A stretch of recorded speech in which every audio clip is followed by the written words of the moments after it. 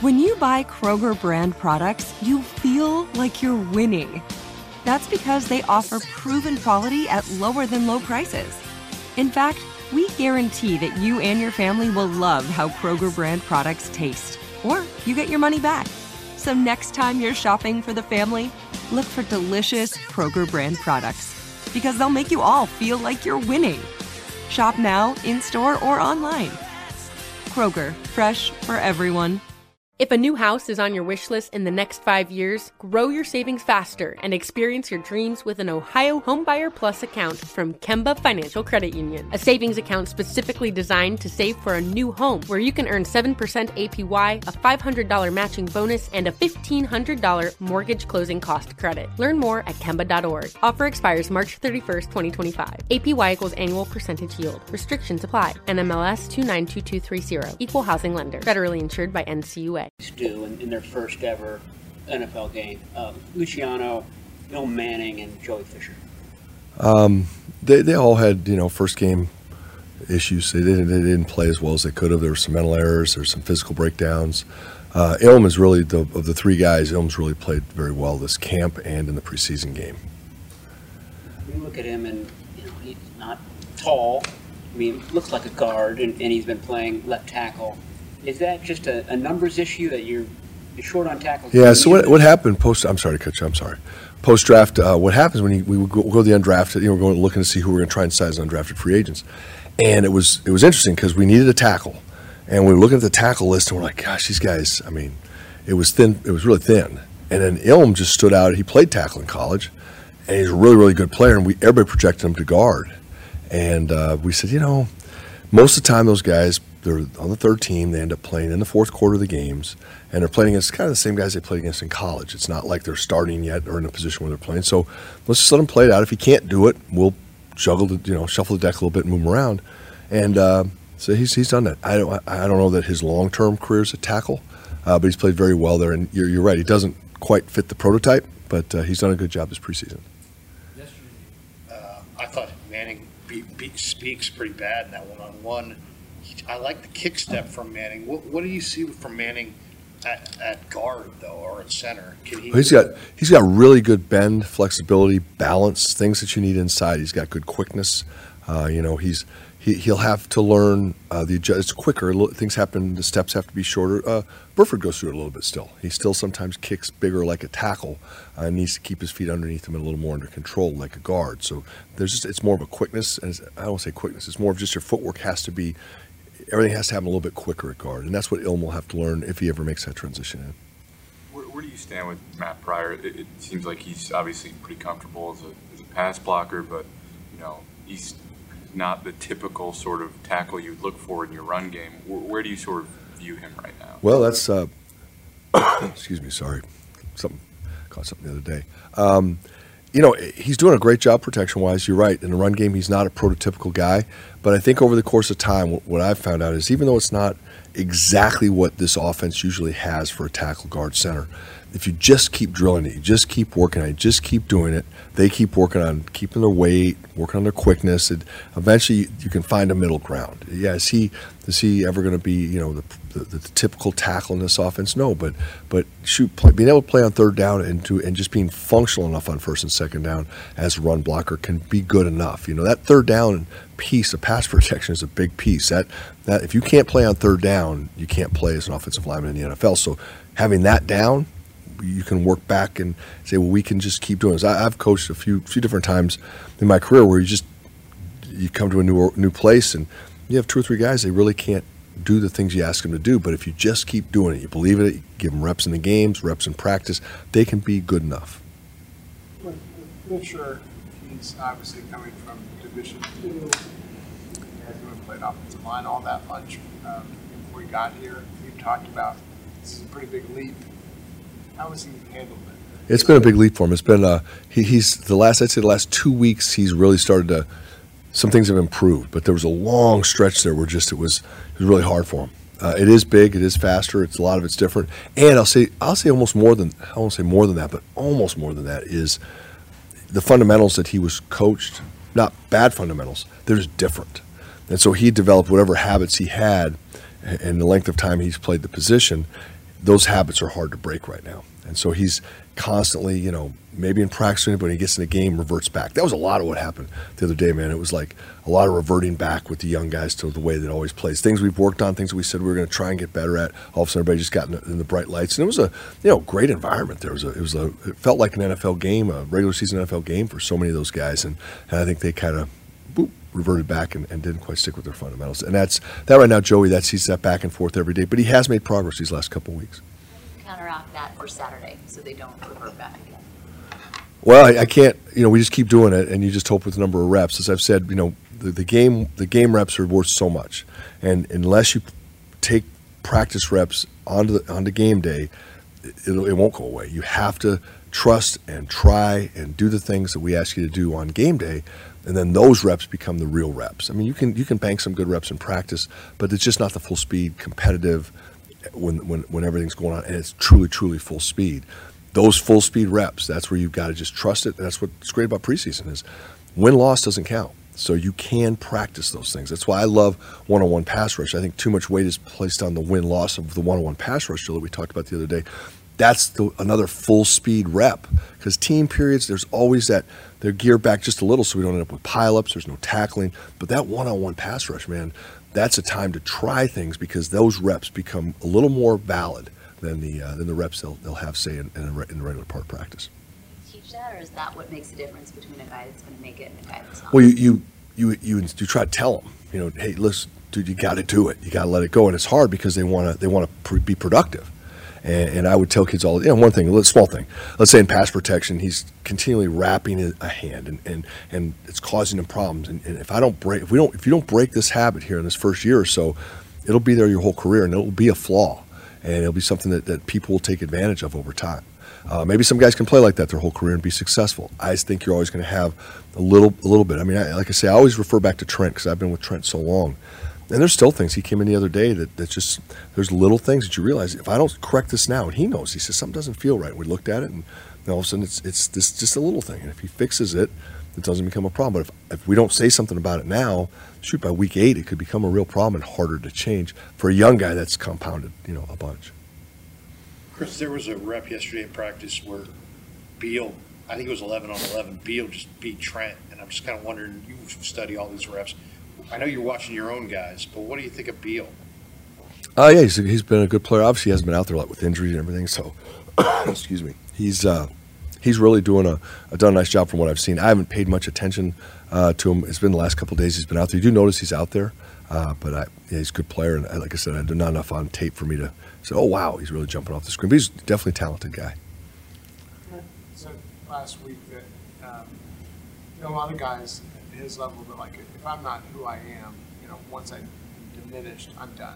I'm not going to be this okay guy. But he said, if he was just, maybe an above average kind of left tackle, he still wants to play and play and play. And he has a goal for it. Does that speak to his passion for this? His desire to, even if he's diminished Trent Williams, to still stay out there?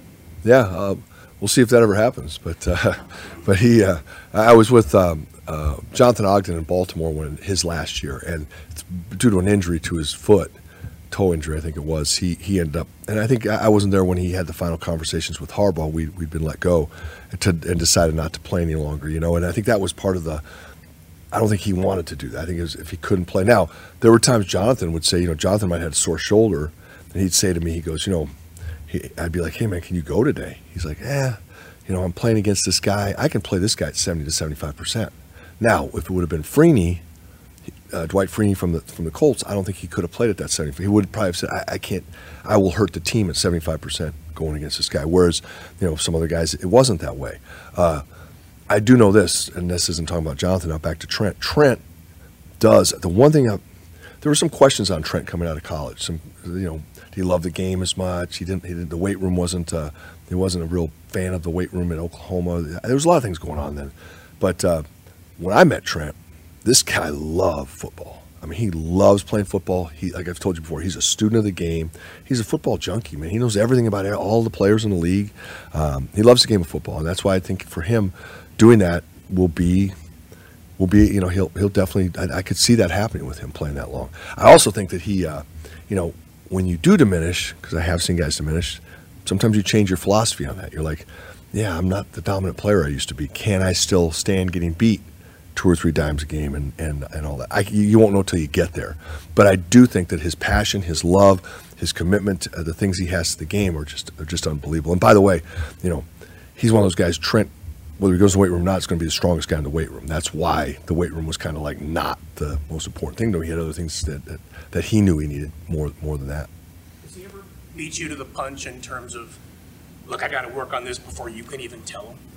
Oh, Trent always. He's got thoughts and ideas that are because I've got 13 other, 12 other, whatever it is, guys to look at, and Trent's usually not one of your problems. But I did learn early in my career that, a lot of people teach that you coach to the lowest common denominator in the room.